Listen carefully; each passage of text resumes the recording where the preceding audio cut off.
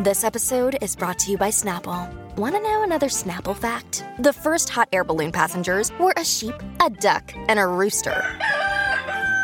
Ridiculous. Check out Snapple.com to find ridiculously flavored Snapple near you.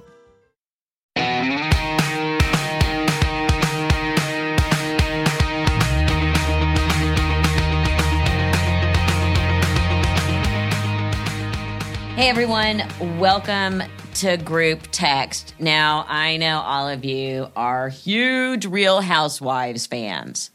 So guess what? We're going to get the inside scoop today. Please welcome author Dave Quinn, his new book, Not All Diamonds and Rosé, the inside story of the Real Housewives from the people who lived it, which is a huge bestseller. Welcome, Dave. Thank you so much, Melissa. I'm honored to be here. So glad to see you today. Well, thank you. Glad to see you, too. What a monster hit you have on your hands. Yeah, it's been kind of wild. You know, we went into it really excited about the ability to kind of capture this ride in history or in reality TV history, right? So many people, such huge fans of the Real Housewives franchise, multiple installments over 15 years. And we wanted to try to understand what it was really like to be a housewife, kind of go through the history of the show and all the increments and see how different people approach it. But we did not expect that this many fans would jump on it. So it's been a real thrill. Of course. Now, when did you become interested in the Real Housewives? Well, I have been a reality TV fan since the beginning. I mean, I remember watching An American Family. I remember watching The Real World when it first premiered. So I kind of grew up with the genre, and I loved also soap operas. I used to watch every single day, all my children with my mom. Like, it was just kind of inherent into our lives. So when the Real Housewives franchise began in 2006, it was kind of like the best of both worlds. It really felt like I was watching a live soap opera. And that's what I love so much about the franchise, is that it has that soapy feel still. So I've watched since the beginning, actually. I watched the original. Yes. When you started first watching, did you have any, because I know from your book, you started watching immediately. Yeah. Immediately when it was just these crazy women in Coto de Casa. Yeah. Of course. You know, and I watched because I knew people who lived in Coto de Casa. So I was like, oh, this will be fun. When you first started watching it, did you have any clue the monster hit it was going to become? No, I did not. And neither, the interesting thing comes in the book, is that none of the people who were actually working on the show felt that way. Scott Dunlop, the original kind of producer on the show, was living in Coto de Casa, had a background essentially in improv and in marketing, and saw that there was like a world around him that was really interesting and that he thought that he could capitalize on. And he cast a ton of people in the region to kind of see what it would be like, and brought this really long tape to pitch to Bravo. And they saw in there that if we focused on the female characters, it could be really interesting to see what it would be like. And of course, Desperate Housewives was big at the time. The OC was big at the time. It felt like it would be the perfect sort of world to show the Real Housewives of the OC, what their lives were like. And nobody thought it was going to be that big. They actually ended up re-editing the entire show. They invested a lot of money. They hoped, because at the time, Bravo had the success of the Queer Eye. Queer Eye, yeah, but they didn't have anything else in their programming block. So this was a real big surprise for them, and for me even watching. What I thought was really interesting was that Bravo wasn't that into it. Andy Cohen talks very honestly in the book about, like, he was like, and he was an executive at the time, one of the people who was working on it. He was like, they all really, especially after the first cut and they had to go back and re-edit it, they were all just like, they thought maybe one season, kind of took a flyer on it. Yeah. Which is fascinating to me that they really were not, they were like, maybe not. Not a lot of faith put in it when it first aired. Not at all. And Lauren Zelaznik, who then was running Bravo, she was one of the people who basically said, let's add of Orange County to this. And then maybe we could do another city. The thought was really that, like, this wouldn't be something that would last beyond a year. They were actually talking that each season they would cast completely different people. I mean, they really did not know what they had on their hands. And it was only in reruns that the show started to kind of pick up steam. And that was a programming decision, they say in the book, that that a lot of the team had learned when they were working at VH1. A lot of those people had come over from VH1, and they realized that when you reran things, like they were doing with Flavor of Love and all of those sorts of celebrity dating shows and other celebrity shows, that's when the audience started to kind of get on board. So it was in reruns that Orange County found its true success. It was really the beginning of those marathons. Yes, of course. Which now are sort of standard practice in the reality TV world. Yeah, I mean, I think every season that a new Housewives franchise is coming, you can tell because Bravo will start re-airing old seasons of that franchise. You know, Miami is on the air right now, and you can say, oh, well, because the new season of Miami is coming. It's just to get the viewers hooked a little. But what you brought up that they went, was it 5 seasons before launching a new franchise? I think it was like almost 3, but still long enough. I mean, it took a few years to get those seasons out. And then New York was the first intro that they did, and Atlanta and New Jersey, they all followed pretty quickly after that. One of the things you talk about is also the tone of the show between season 1 and season 2 completely changed. And it became much more like, how do I say, not as nice. It became bitchier.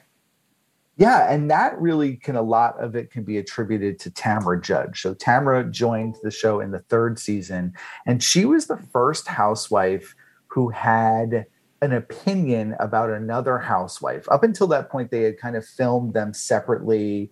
They would get together for like a dinner every once in a while, but they were really focused on their own lives. They weren't necessarily in each other's lives. And they weren't commenting on each other's lives. Right, exactly. But Tamra had opinions, and she let it be known. And that's when the show started shifting, and you started to see the confessional as a place for them to comment on what was happening in everyone else's lives and have strong opinions about it. The show really shifted, and over the years, of course, has evolved into this giant soap opera that we all love. It's interesting because the original Housewives were not media trained and did not know.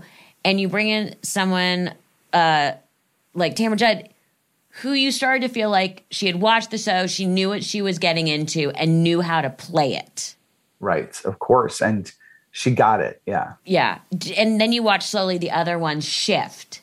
Mm-hmm. Who started training them? Who said to them, it's okay to do these things, but also to not freak out on how something's edited? Because we all know with reality TV at this point, a lot of it is done in the edit to make certain situations play a certain way, which is not necessarily accurate to how they played. Yeah, no, of course. I think that the various franchises have different producers. And each one of those producers really seemed to hold true, what I learned in my interviews with them, to the fact that they try to keep things as real as they possibly can, rooted in the action. They're not scripted. They're not telling the women what to do, but they try to keep as much reality in the situation as they can. But like you mentioned, these women have caught on over the years on how things go. Now a housewife joining the show walks in with a glam squad, a PR team, a business that she's ready to launch, a strategy. Bethany Frankel really started to shift things. Bethany was the first housewife who came in with a plan. She saw this show as an opportunity to launch her business and kind of take her into the next level. And once she did that, other housewives really quickly saw what she was doing and tried to replicate that. So much so that, there's been long rumored a clause in all of the contracts called the Bethany Clause that, prevents these women from kind of making too much money off of their businesses because the network saw so much success. So that is sort of the Bethany impact. Why do they do that? That's fascinating. That's fascinating to me that they have the Bethany Clause. Well, it's rumored. Also, how very often, and I know this from other shows, the network usually asks for passive income from these things, and it's considered a derivative of their show. Right. Do they do that now? Well, everyone that I spoke to about this Bethany clause was not able to confirm on the or record, deny right, that the network had ever taken a cut from their businesses. And I think it's because, from what I understand, you have to make a certain amount of money, and most of them don't actually get up to that. But one of the housewives really framed it in a good way to me. She's like, I see the investment.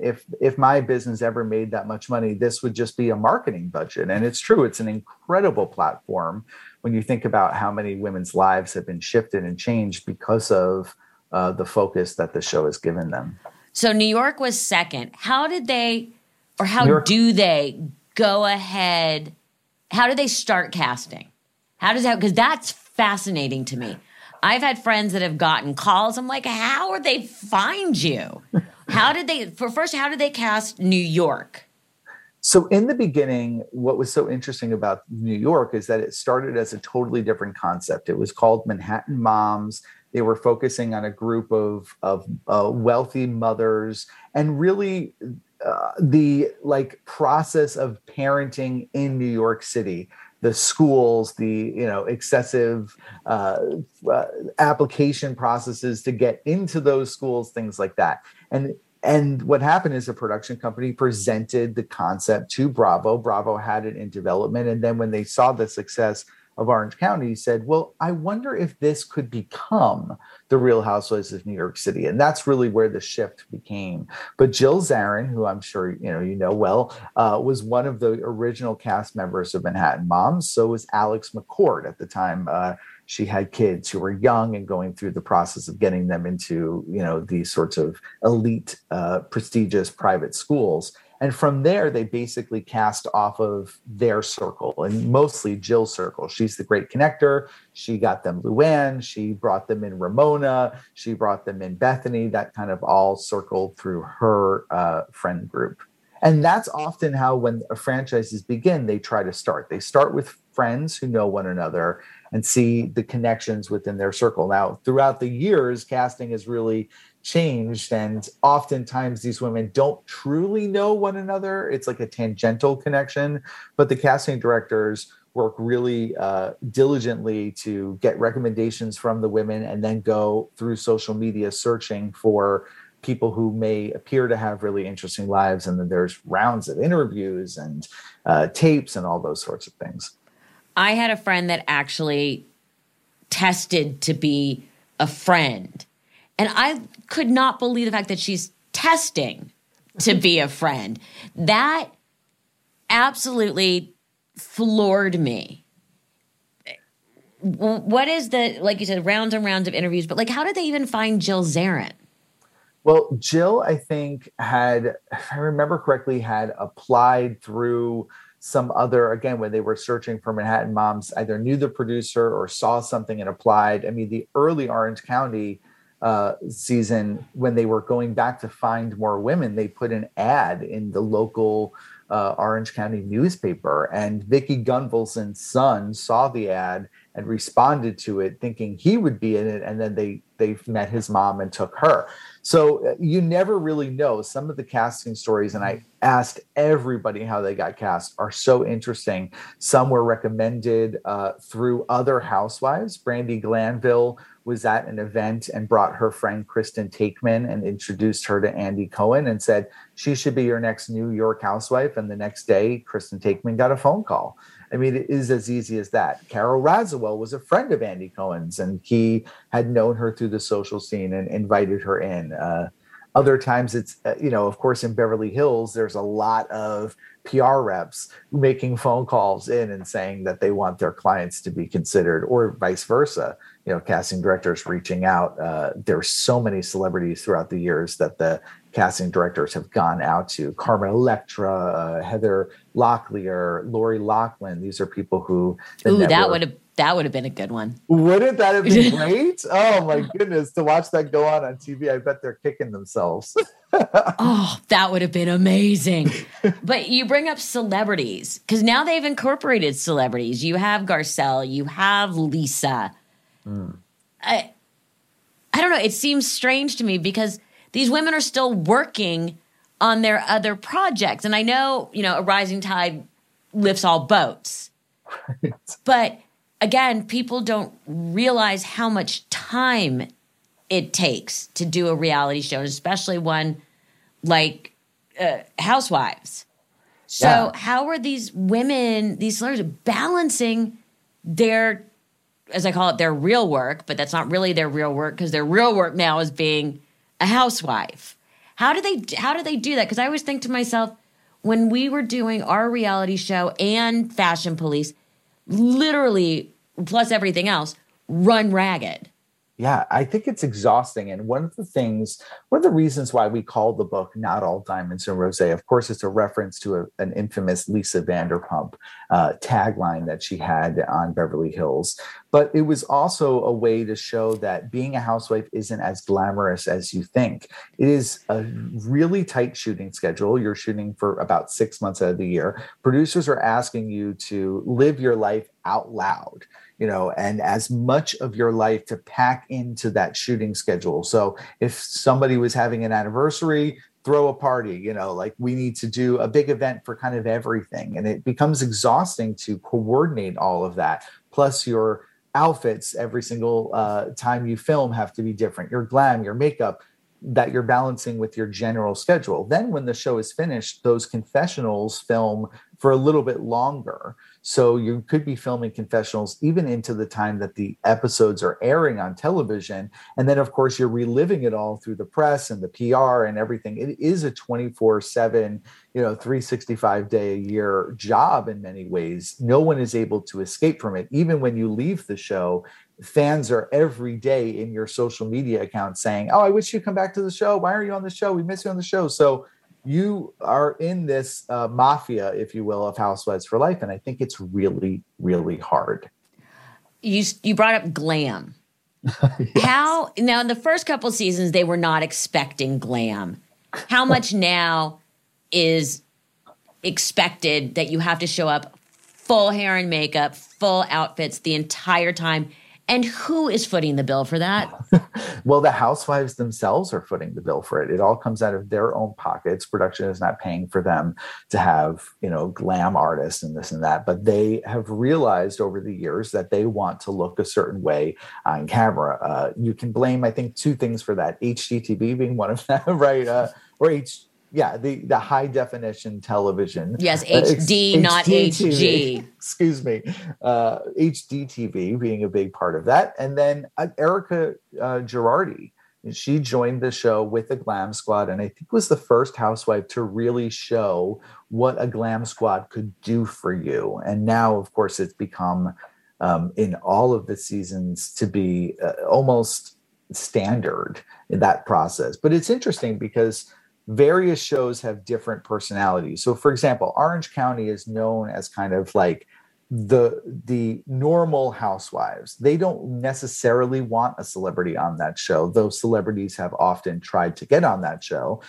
Christy Turlington, I believe, for a long time was trying to get on. But they like it to be a show that is more grounded in the reality of being a housewife. So their housewives don't necessarily have huge glam squads often. I mean, Tamra Judge for years was just doing her own hair and makeup. Vicki Gunvalson, same sort of thing. And I think that Beverly Hills is where the celebrities live. Atlanta, because it's, of course, an emerging Black Hollywood market, that becomes a celebrity haven. So people like Kim Fields can join that show. Candy Burris with a huge music career. And New York to some extent. Because Kelly Ben-Simone was a very well-known celebrity and joined the show in season 2. So New York has allowed, that sort of prestige to be in that market. But you're not going to see a celebrity necessarily joining New Jersey anytime soon, I don't think. Well, there's an opportunity. Yeah. I mean, Wendy Williams, sign on up. Exactly. Because, I always just look at the clothing and the lifestyle. It's like, it must cost them a fortune in wardrobe. Yeah, it's expensive. And how much are they making to foot this bill? Well, more and more over the years, my understanding, again, is that everybody's salary is different, but that like most jobs, the longer you're there, the more increases you get. But I've heard from the majority of the housewives in their one season or their first season that they are not necessarily making enough to foot the bill of all their spending to be on the show. And that, of course, introduces a new problem, which is many of these women feel that they have to have these extravagant lifestyles and keep up with the Joneses, and therefore will spend a little bit more than they need to do that, and often, as we've seen, get themselves in some trouble. We're going to get to scandals in a minute.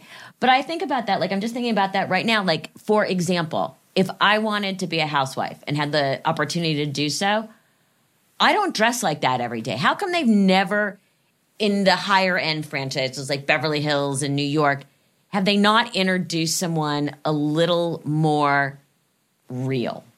Well, are people just not interested in that? Yeah, I don't think so. And it's interesting when you think about when they did. Teddi Mellencamp, a good example of somebody who was very open her first season about, like, I don't dress like you guys do. I am very normal in the clothes that I wear. She was mocked, made fun of by the audience, teased very often for her style, and then given essentially a makeover by the other housewives. The big storyline that season was, let's take Teddi shopping and get her fancier clothing. And over the course of the 3 seasons she was on the show, her style evolved to be much more glamorous than I think she even wanted it to be. So there is a pressure. Did the other housewives pay for her clothing in her makeover? I wonder. I mean, I could see Kyle Richards throwing her some dollars that way. I mean, seriously, it's like, it's all well and good. They want to take you for a makeover, but, Gucci costs a lot. It does. It certainly does. But it's not just style. I think over the seasons, these women feel pressure to perform in ways for reality television that isn't necessarily real. And you get housewives who walk into these shows as, sideline producers in their heads and try to, produce drama. And, Aviva Drescher talks very openly about that in the book, that she saw this as like an acting gig almost, that throwing a leg was like, let me show you a performance. And I mean, you've both been on reality TV and you've also produced. And I know that you see both sides of it, Melissa, because it really is hard. You want to strike a balance. The producers want you to be as real as you can be, but the women sometimes in their reality are control freaks who want to produce either a perfect life or a very dramatic life to get them more seasons on the show. But also, let's be honest, real is boring. Real is boring. It is. It totally is. I would be a completely boring reality star. If you threw a glass of wine in my face, I would tell you that I'm so sorry. I don't know what I did. Let's try and, make this right. Like, you have to be somebody who has complete conviction that you're right all the time. You have to be somebody who is almost, I don't say delusional in a bad way, but almost kind of glib or unaware of what other people think about you or don't really care whatsoever. You have to be fearless. You have to be kind of kooky. And I think it's hard to be all those things at once. It is, because I remember when we were shooting our reality show, the hardest thing was to come up with things to do, because honestly, all we did was work. Right. And that's terribly boring. I totally understand that. But yet you and your mother were incredible reality stars. I mean, I always say this about Joan, a hilarious comedian, a trailblazer, but also an incredible reality star. I mean, how many times, Melissa, I quote on the daily, "You're a poker player." Poker players are trash, honey. I mean, that is your mom in a moment of real emotion, living out loud, being in that space. And I thought that was captivating, incredible television, iconic in the history of reality television. So I know that you know how to do it, but it's not always easy, I'm sure, to relive that over and over again. Well, no, and she was much more out loud than me, But I remember with our show, we're just like, oh, like, what are we going to do now?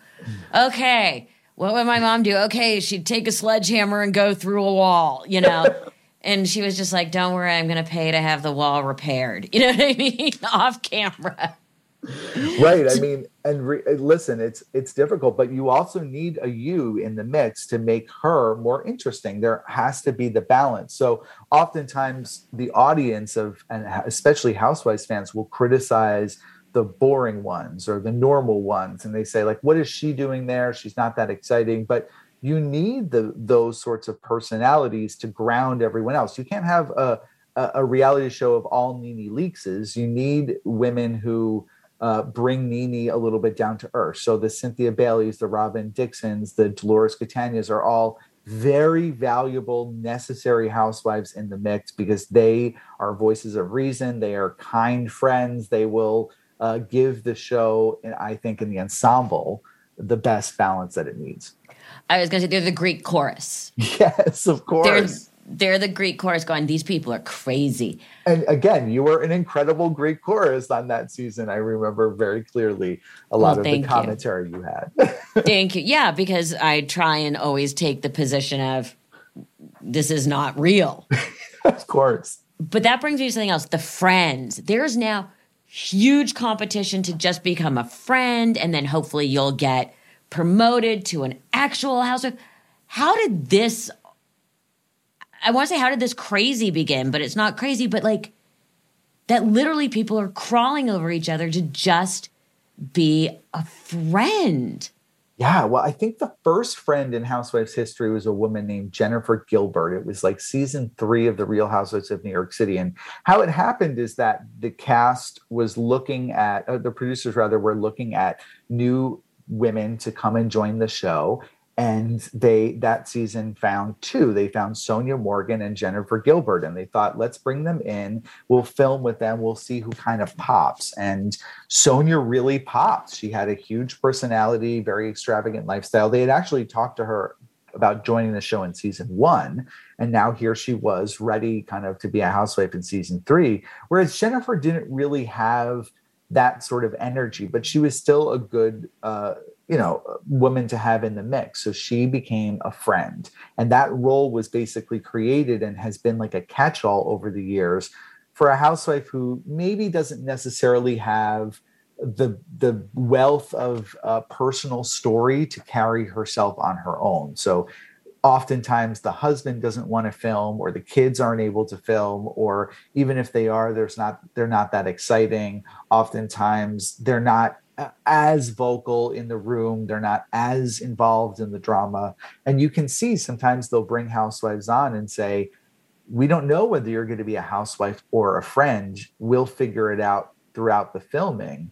And oftentimes some of those women will overperform in an opportunity to give themselves a full-time role. And that doesn't work either. So again, you just have to be yourself as much as you can be and recognize that the producers are hiring you for what they see. And you just have to show them that as often as you can without trying to be somebody you're not. Are the friends actual friends? Sometimes they are, and sometimes they aren't. Sometimes they are women in the circle who people know. Ascala, who joined as a friend this season of The Real Housewives of Potomac, really had a connection, and built friendships with a lot of the women. Other times, they're brought in the same sort of way of other women. So Bershawn in The Real Housewives of New York City, from what I've heard, was somebody that they were considering to bring in as a real housewife. Didn't have a wealth of personal story, but had met, Ramona during test scenes. So when Ramona was filming during the season, she said, let me involve my friend Bershawn, and she, at that time, friend is like a thin word. We saw in Atlanta, Portia Williams, who is now engaged to Simon Guobadia. Simon we all met him on the show when he was married to Fallon Guobadia, who was a friend of the show. And Portia said that they were friends on air, but then afterwards, when she got engaged to this woman's husband, she said, actually, we were never friends. I only met her during filming. So the audience doesn't really know. It changes per person. Okay, well, you just brought up scandals. There's a lot of them in this show. Ooh, what's been the biggest scandal, do you think? Was it Brandy and Denise? Was it Teresa? I mean, obviously people going, Jen Shaw. I mean, obviously people going to jail is a pretty huge scandal, which we'll get into also, but not including prison time, what has been the biggest scandal? For me, the biggest scandal as a viewer has been Taylor Armstrong and her relationship with her ex-husband and now deceased husband, Russell Armstrong. He was abusing her behind the scenes. None of us really knew about that as viewers the first season, but we could tell that something was wrong with their relationship. And before the second season aired, he committed suicide. So we saw throughout the airing of the second season, their marriage falling apart, her finally coming clean with the fact that he was abusing her and getting out of that marriage. That was very scandalous. And in fact, before that season aired, the network was getting a ton of flack after Russell committed suicide that they shouldn't air the show, that it was inappropriate, that they were responsible for this. And I think they handled it very well. They aired a clip that they filmed right before with the housewives, except for Taylor, kind of getting together and talking through this process and grieving what had happened. And then we watched week and week as it kind of unfolded. But that for me was like a huge scandal. Now, of course, that's not as fun as, say, somebody throwing a glass of wine in front of their faces. But that really felt very serious. Another big scandal I would mention would be the White House party crashers that essentially brought down the Real Housewives of DC. It only lasted one season because of the Salahis' alleged party crashing at the first state dinner in the Obama administration. I mean, that made global news. No, I remember both of those, actually, because I was having lunch with, at the time, a major executive who oversaw E! And Bravo and all these other shows when the scandal about Taylor broke. And I remember sitting there going, having lost a parent to suicide, going, wow, you're fucked. Yeah. There's no way to handle this. And the network did take a lot of abuse. And they did try and fix it. But I always thought, ooh, how would I have handled that as a producer? How do you think they should have handled it? I mean, it's very difficult. And this is a question that I think fans are really struggling with right now. And I don't work for the network, so I can't speak for them specifically, but it's difficult in the movement of the Black Lives Matter movement and what a lot of people refer to as wokeness, which I just essentially will say to you is, in my perspective, kindness and consideration for how other people are feeling, that oftentimes housewives act out and do bad things and say bad things. Those things may be racist. Those things may be homophobic or transphobic. Is the network responsible for those people's words? I don't necessarily think so. But are they responsible? Should they be releasing statements to say that we don't condone this? Should they be firing them? It's hard to see. The network has made some decisions. They made a bunch of firings in the Vanderpump Rules spinoff after some of the cast members there had done things that the public really deemed to be very racist, and they got rid of them. But they haven't made those same choices over other franchises and other cast members who have seemingly done similar or even worse things. So I think it's a very difficult job to be a network producer. And I don't necessarily know where that line is. And I'm kind of sitting back like everyone trying to figure it out myself. Have any, not on the Vanderpump Rules stuff, but has anyone been canceled? That's the thing. I don't really think they have. I mean, name one person who's been canceled, and I'll tell you, I mean, the name I often hear when I say that same thing is people say, well, Bill Cosby was canceled. Well, I don't know. I mean, he's going to do a stand-up tour. He's out of prison. So, like, is he canceled? I don't think there ever really is a cancellation of anybody. Looking back, favorite group of housewives and favorite housewife moment. It's hard to beat throwing a leg. I mean, even Teresa flipping a table.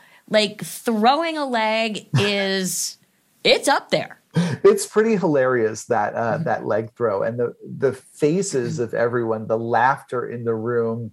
I mean, Aviva talks about how she had prepared for that moment and she was ready for it. And all the housewives talk about how they knew something was going to happen, but that was pretty hilarious. Mm-hmm. I agree with you. I would put that up there. As far as group of women, I mean, I just love the originals. And for me, the original cast of The Real Housewives of New York City, Luann, Bethany, Alex, Jill, and Ramona are just so iconic in my brain. And I think that first season was such an exciting view. I feel the same way about The Real Housewives of Atlanta. Those early seasons with Nene and Kim and Sheree were just incredible TV. What can you let us in on that's next? Do we know a next city? I know Potomac's coming back, which I always confuse with DC. So I thought it was a dead soldier, but it's not. And I love the fact that Potomac replaced DC because DC and Potomac are pretty much the same thing. Right. Yeah, of course. So Potomac basically has taken that spot of DC. We know that Salt Lake City was the most recent to premiere, and we've heard that they have announced that they're doing The Real Housewives of Dubai. So Caroline Stanbury, who fans met through the Ladies of London show, is allegedly filming that, and they're in production, and Andy has said great things about it. So it'll be the first international Housewives that Bravo is actually behind and producing, and I'm so excited to see that. But the show is also, I think, entering a new chapter because you have these crossover seasons that are airing on Peacock, The Real Housewives Ultimate Girls Trip, and there's a new one coming with a bunch of the women, including Taylor and Jill and Dorinda up in the Berkshires. So I think the show is evolving in a really interesting way. I think that kind of anything goes, just like, reality TV will always keep finding new ways to make itself relevant and interesting. But network television in and of itself is struggling, I think, in the world of streamers. So it's going to be interesting to see where Bravo goes from here. Is this franchise dead? I definitely don't think so. But is there new ways that they'll find homes for these places? Will it always be on Bravo? Not necessarily. The Real Housewives of Miami coming back for a fourth season after being canceled years ago on Peacock. So there could be new lives for all of these shows on streaming networks. Even The Real Housewives of DC, maybe it'll come back. Who knows? Man, I gotta get on there as a friend or something. I think I need this job. Dave, Melissa, I'm all for it. I'm pushing you. I'll make a call whenever you want. But I only want to be a friend. I can't do it full time, and I am way too normal and boring. Like, people always are shocked. Like, I'm so normal, but I'm a good voice of reason. You're a great voice of reason, and I Thank adore you. If you haven't read the book, download it, run out and get it. Not All Diamonds and Rosé, the inside story of the Real Housewives from the people who lived it. Dave, I'm going to keep having you back as my Real Housewives expert. It would be a dream. You have been amazing. Thank you so much. Thank you. I just want to thank all of my fans and all of my listeners for all of their support this year. It's been so much fun. I can't wait for next year. And happy holidays, Merry Christmas, Happy New Year, and thanks for listening.